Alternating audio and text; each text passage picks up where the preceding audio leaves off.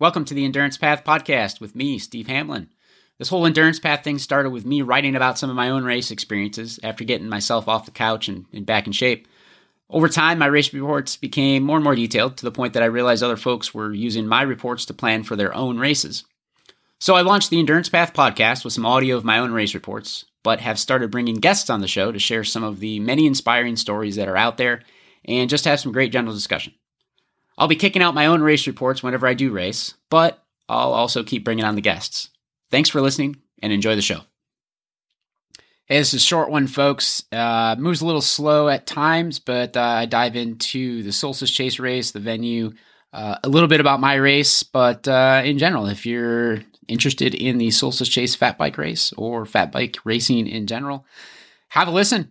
Good times. I love Fatbike racing. It's just the big, fun, competitive group rides.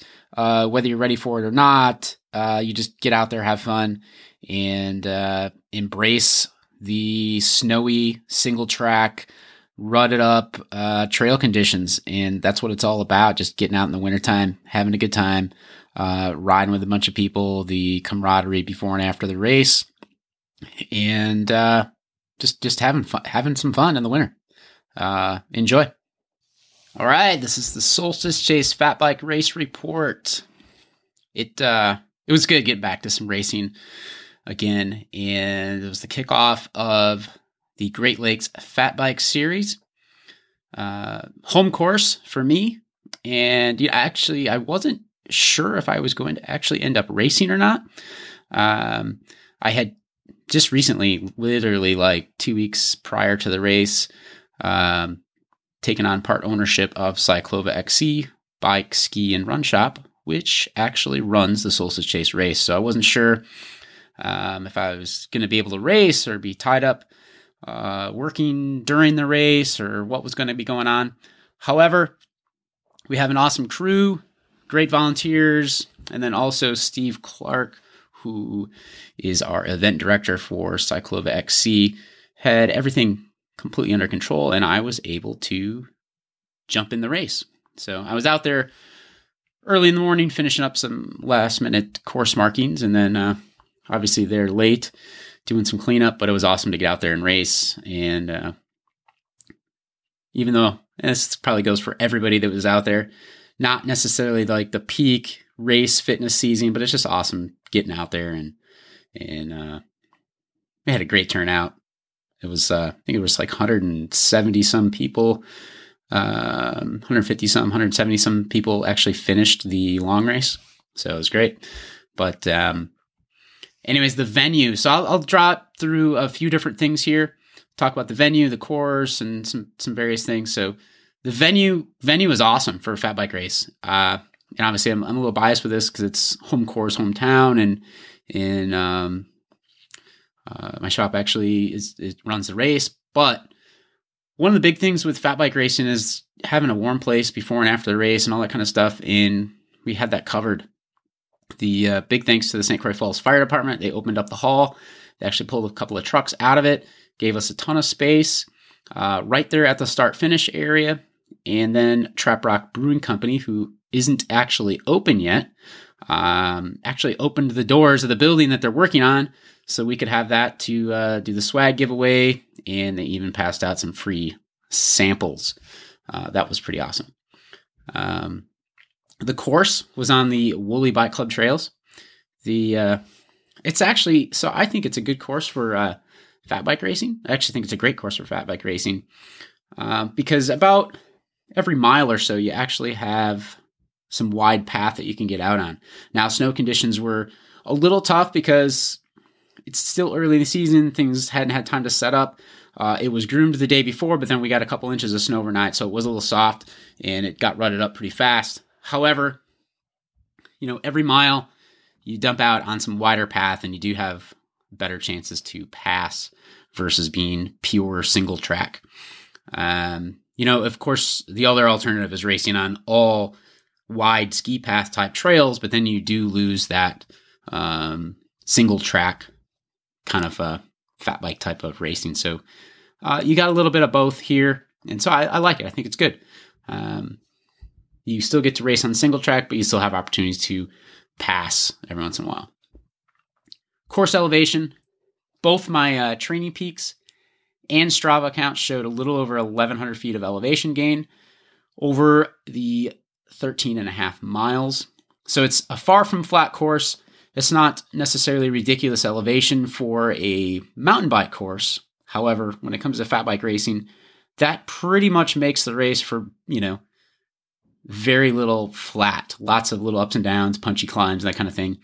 And especially later in the race, as traffic hit the course, the hills get a little rutted up, making it for some pretty tough conditions.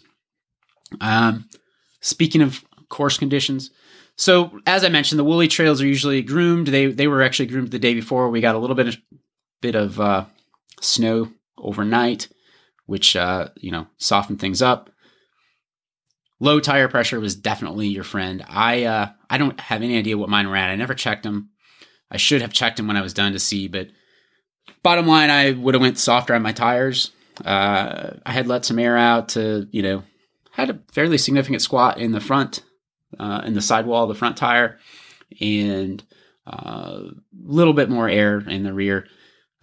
But like the rail trail, the bike paths and wider sections, they actually got pretty rutted up. So you ended up with, in fact, it was soft enough that it was hard to actually reach down and grab a water bottle. And I kind of wrote in my race report that, by the second lap, it was like riding a, twisty skinny for 6 miles, because you just had this like 6-inch wide path that was getting rutted in. So, but that's fat bike racing. And as I mentioned in my race report, we embrace it and enjoy it. My bike setup. I actually raced a bike that I had just finished building the night before, and it had never seen single track. It had like a mile on it. I did a little lap around my backyard late that night and the night before, and then early that morning I rode it up to the Gandy Dancer to finish some course markings, and that's it. So never really fit myself up on anything. I finished putting it together the night before, but it was a custom built Trek Farley carbon with the Bontrager carbon Wampa 27.5 wheels. Pretty much a very similar build to a Farley 9.8 for the most part. But anyways, the race, on to the race. So the I'll call it the prologue. So the long race had 2 laps, but there was kind of a rollout, and then we went through Big Oak before we actually officially hit our first lap. So there's, the laps were 6 miles. So it's about 1.5 miles before you actually officially started the first lap, but here it goes. So I didn't get a great place in the lineup, but I don't know. A lot of times it doesn't necessarily matter like a ton. I guess it can a little bit. You got to put some effort in at the beginning. But I was about 5 or 6 rows back, so probably about 40 places back when we left the start chute. I did kind of take off hard and tried to work my way up toward the front. When we hit the ski trails, the snowmobile trail was really, really soft. And a lot of people were having to dab or washing out. I was able to stay on the pedals through most of it and work my way up through it. There was a really soft climb going up to the Gandy Dancer Trail, and I could see the leaders in front of me. There was quite a few folks, even up toward the front, that were having to hike that climb up to the Gandy. And I managed to stay on the pedals and made it up the whole climb, and then ripping down the Gandy. And I think I entered Big Oak in probably 7th or 8th position. So Big Oak is some pretty tight switchbacks. At the beginning, there's a few more scattered throughout the rest of the section. It's fairly flat for most of it. And from start to finish, it actually loses elevation. You actually kind of work your way down toward the bottom of it and then kind of halfway back up a little bit and then back down again. But it feels mostly flat and mostly, downhill for the most of it. I had a really good ride through this section. My bike handling was good and on par for being on on a new bike that I did yet to hit single track with. I had the single track was I could tell in that first lap that it was hard to I guess it was hard to say what it was going to be, but it was going to be tough because it had been groomed and then there was some fresh snow over the top of it and we were starting to kind of put a center rut down through it. But anyways, Big Oak was cool. There was lots of crowds around and stuff because it did pass by the start finish area, and a lot of folks were out there kind of cheering the race on. So it was a lot of fun. I hit the snowmobile trail after Big Oak, and this is when I realized how tough this was going to be in the opening sections. But I actually went to reach my bottom and just threw in the towel on that because it was too soft and I was starting to kind of wash out, and so I just figured the heck with it, and it was already getting rutted up from the few folks that had been out in front of me, and I'm sure some folks were using that to warm up on. So I rode pretty strong through Regal Park. Definitely had a line of riders chasing. Had one in front of me as we kind of went into the trails in Regal Park. I kind of kept approaching. It was one of the, you know the situation where there's like somebody in front of you, they're riding just fast enough where it doesn't quite make sense for you to be able to safely pass them, especially in fat bike racing. However, you kind of feel like you keep running up on them in a turn or a hill or whatever. And it just doesn't flow well. So the course bypassed the rock gardens there in Regal Park. And most of Regal Park is before the rock gardens. There's a couple little up hills and down, but it's after the rock garden area, which we skipped, it's pretty flat. And then you come out of that, you hang a right up kind of like an old ski trail. And that's where the guy in front of me slipped up. I washed out and crashed, trying to avoid him and getting around him, and then ended up losing a few spots to the guys behind us. And then in the process of me getting back on my bike, I think that same guy ended up back out in front of me. So I ended up kind of in that same situation again through Wissahickon. Finally was able to get around him. Rode pretty strong through all the rest of Wissahickon. There's definitely a group chasing pretty hard behind. And then in Wissahickon, if you haven't ridden there, it's a lot of short ups and downs and tight switchbacks. There's no climbs, but in the summer it's fun. I mean, there's a few little rooty sections, and it's a really fun section of trail. So it dumps out on the Gandy Dancer. I tried to grab my bottle again. It's half frozen up, so I ended up just slowing down because I needed to feed, and kind of slowed down off to the side, and I got passed up by the guys behind me that were chasing, and I probably should have just stayed on the gas. And actually, at the end of the day, I wrote this in my race report, I should have just like downed my water bottle like a little bit before the race. It was actually just had Coca-Cola in it, is all it was. And it was an hour and a half race. Probably could have just made the whole race without feeding or anything. So we hit Erratic Rock, had a strong ride through Erratic Rock, made the whole climb up to the back with no issues. There was trail was starting to get a little tore up, but it was a lot worse than the second lap through. But coming out of Erratic Rock is really cool. It's the newest section of the Woolly Bike Trails. It's been there for 2 years now, though, I believe. But it's kind of you climb up when you first get into it, levels out, and then you're actually kind of in a gradual climb all the way to the back. And then to come back out of it, it's got a bunch of fun, flowy, twisty stuff and some berm stuff. It's a really fun trail. And coming out of it, you dump back out in the Gandy Dancer.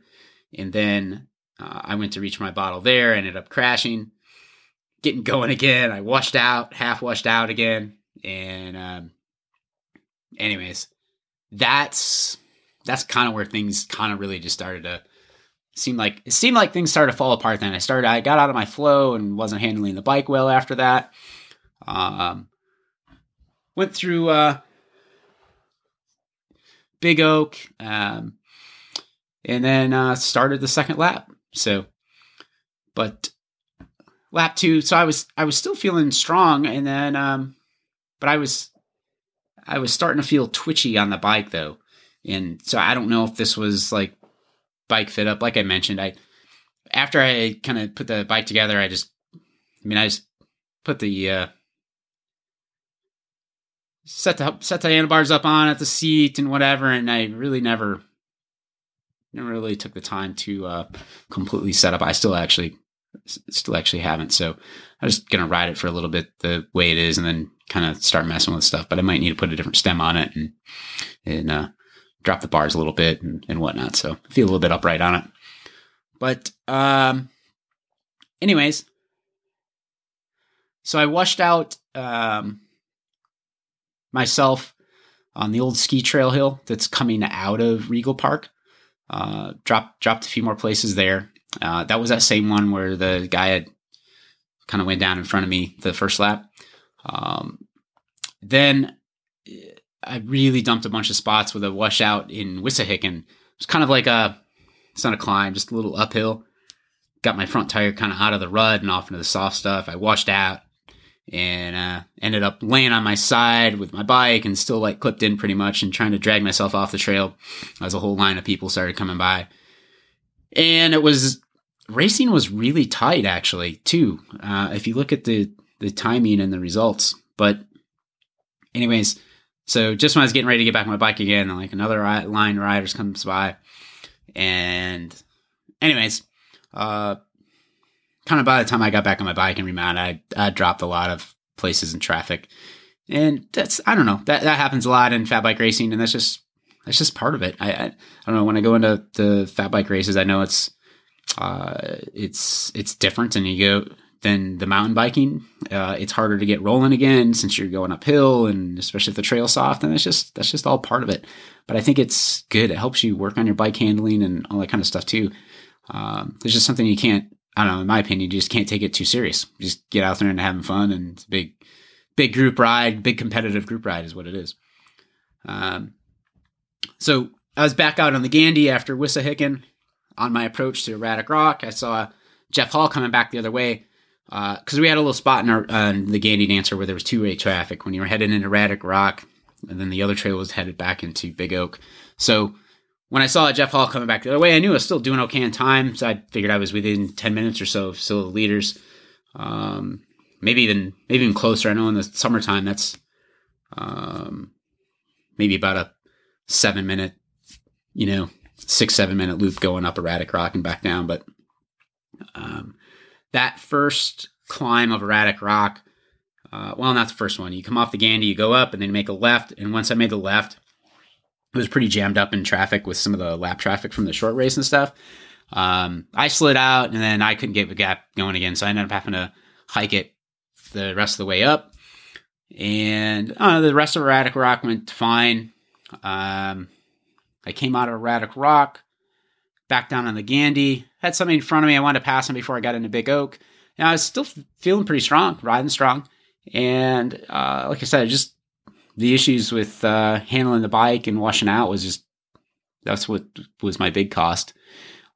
Which is, I think that's like the same thing with many folks in this type of racing. But I passed that guy, and then like the first or second switchback going into Big Oak, I ended up washing out and had to stand there and let him go by and a couple others. And I think I even said something like "serves me right" or something like that when I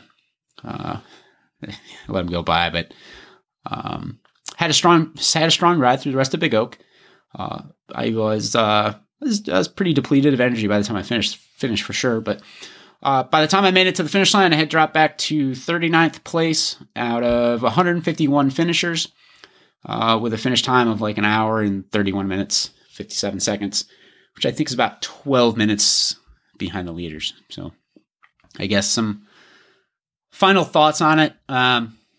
It was really tight racing, actually. You had like your front few guys that were on the podium. And then, a little bit of a gap there, a minute or two. And then it was like pretty consistent finish times like all the way up through the field. So my second lap was about 3 minutes slower than my first. And that 3 minutes in that second lap literally was a difference of about 20 places. And then I'd say those other 10 places that I dropped were lost on the Gandy Dancer trail that toward the end of the first lap when reaching for my water bottle and stuff. I mentioned at the top of the report, I'm a bit out of good like race shape. I haven't been doing mostly fairly low intensity type of stuff.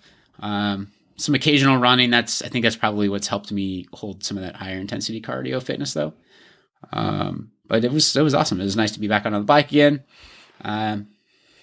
Pretty happy with how I raced in general, aside from, not being able to handle my bike very well. But I don't have any race plans for January as of right now.